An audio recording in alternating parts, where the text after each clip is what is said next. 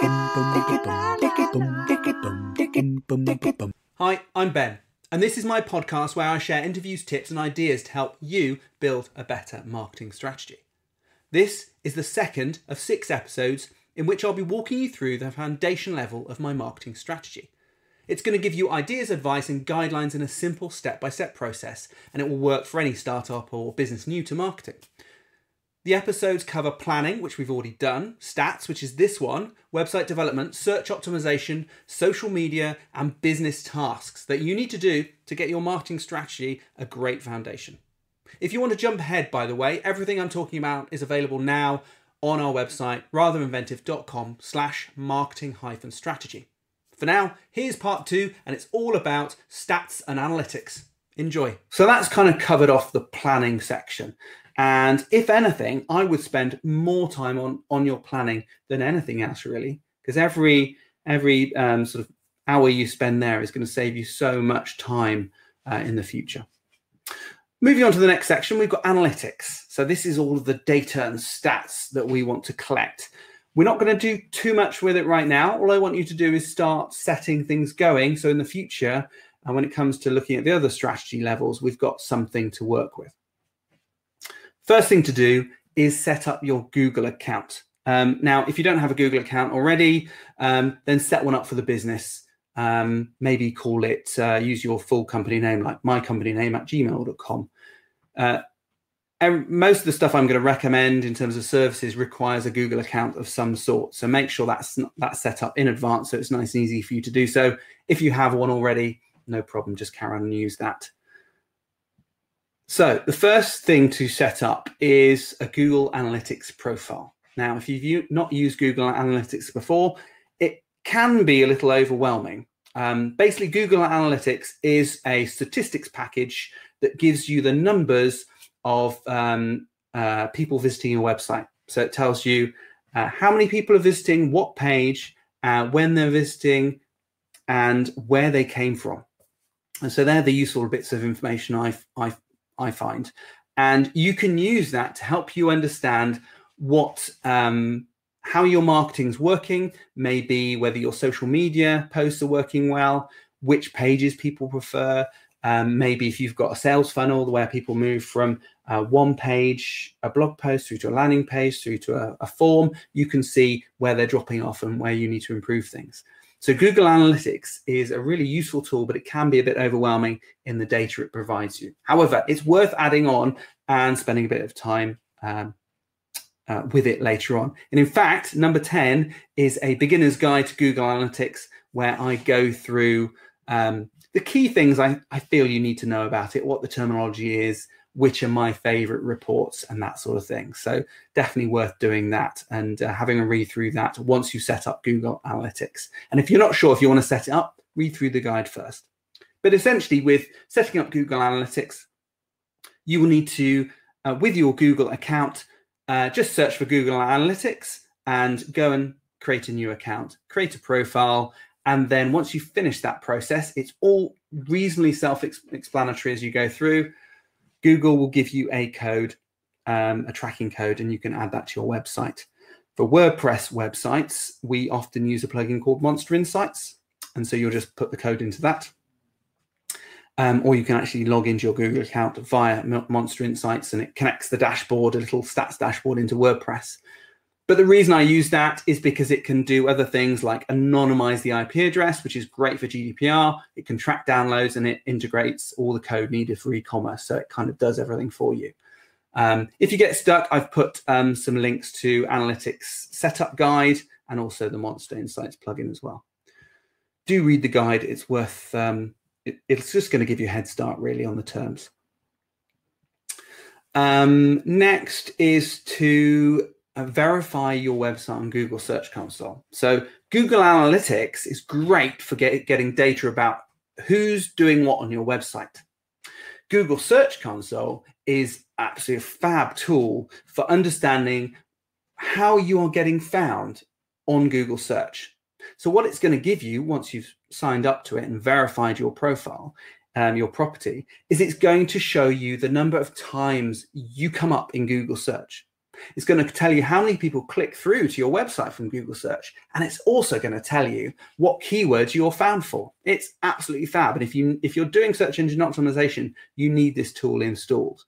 So what you'll need to do is you'll need to Google Search Console. You need to sign up, and then you need to add your website, or property as it's called.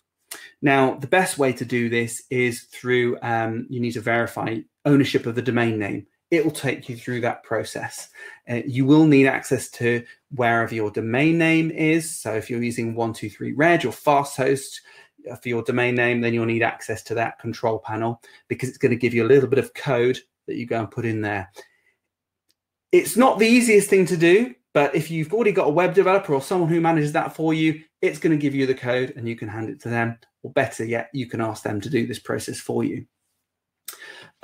If you can't add in a record into your domain name, then if you've already got Google Analytics installed on your website, then you can also verify using that code too.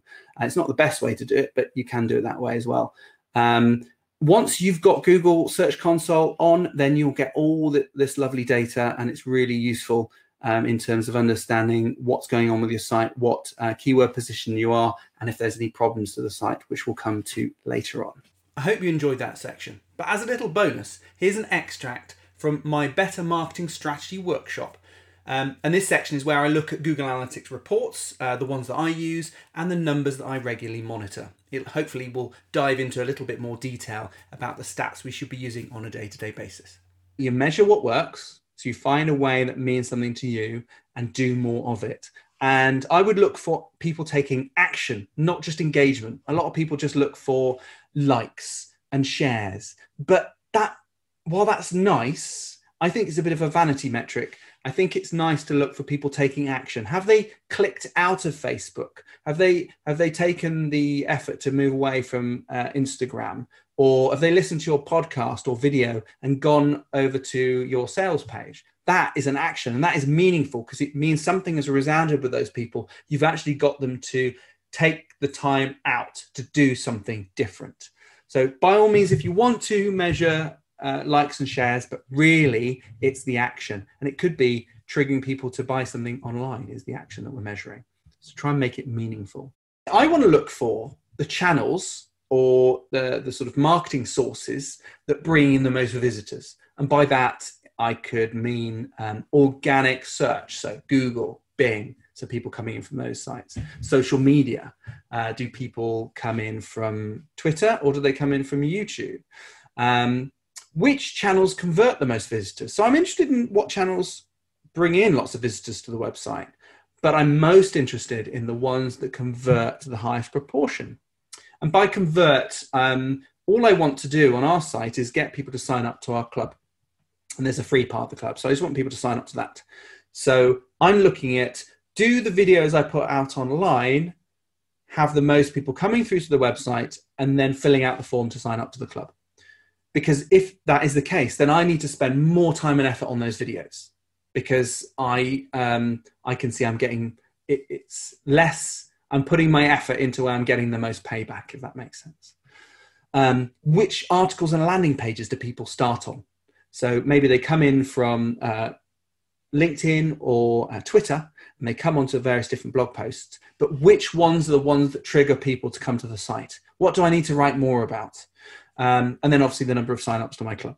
So how many people are actually signing up? So I'm trying to look for meaningful things, not necessarily stuff that generates money, but stuff that will link into ultimately expanding my audience in a meaningful way.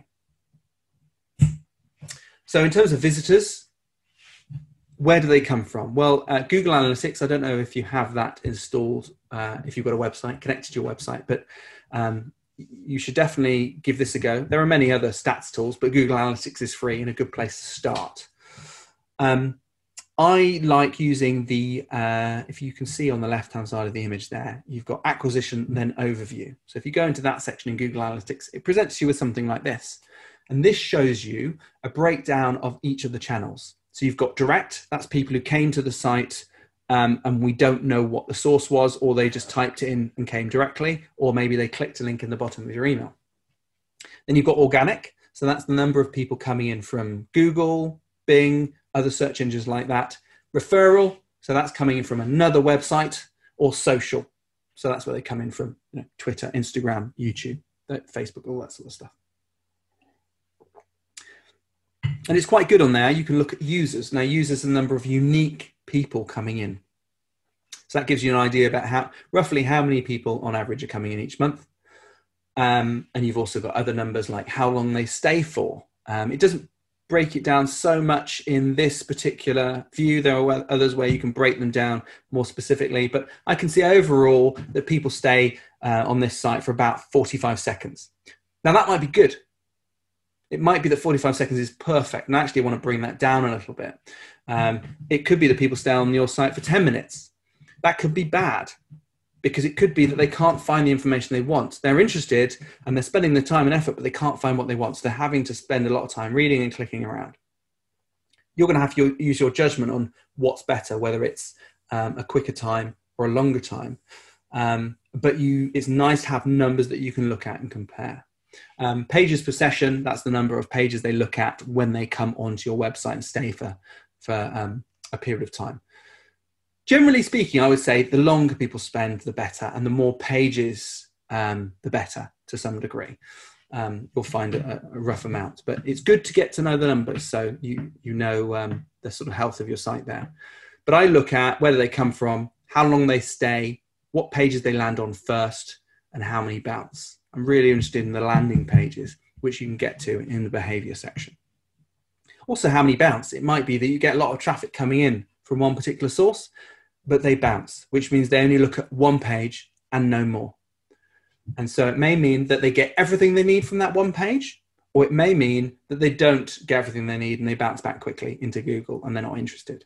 So you've got to use judgment as to whether it's important or not. But generally speaking, we don't want a high bounce rate. I'd probably aim for less than 50% if you can. Depends what it is. You can see on this, in this example, we've got social is at 75% bounce rate. It's likely those social visits are coming into a blog post and they're reading the blog post and going back to their social media network. It might be that we want to spend a little bit more time trying to get them to stay, read something else, maybe moving call to actions around, or just making it more engaging to stay there for a bit longer. Something that can be really useful, it might be a bit advanced for some of you, but I'll mention it, is this campaign builder. And it allows you, if you're doing lots of ads or you're putting links to your website in lots of different places, you can add tags to those links, which helps you identify the work that you're doing and the campaigns things are under. So in this example, Hogue wanted to track the emails that they were sending out. They had two separate emails, a personal sales email. So it was a manual email. So copy and paste the text in and send it out to specific people. But they wanted to track whether those people were coming back and reading the resource online. So what we did is put this campaign source in place so we could see the campaign source is Outlook. It's coming from that Outlook email. The campaign medium is email. And it's got a name called personal sales email. And we had two different emails. There was this new finance one and something else. And so what we could do is when they're sending out the emails, we could compare which one works best and how many of those people were clicking through. And all you need to do is, rather than having a link to your website, which is that one at the top, website URL, you put in all the details and then it generates a new web page link for you and you copy that in instead. I'm not going to dwell on it too much, but for those of you who are doing a lot of campaigns and trying to group things together, this can be very effective.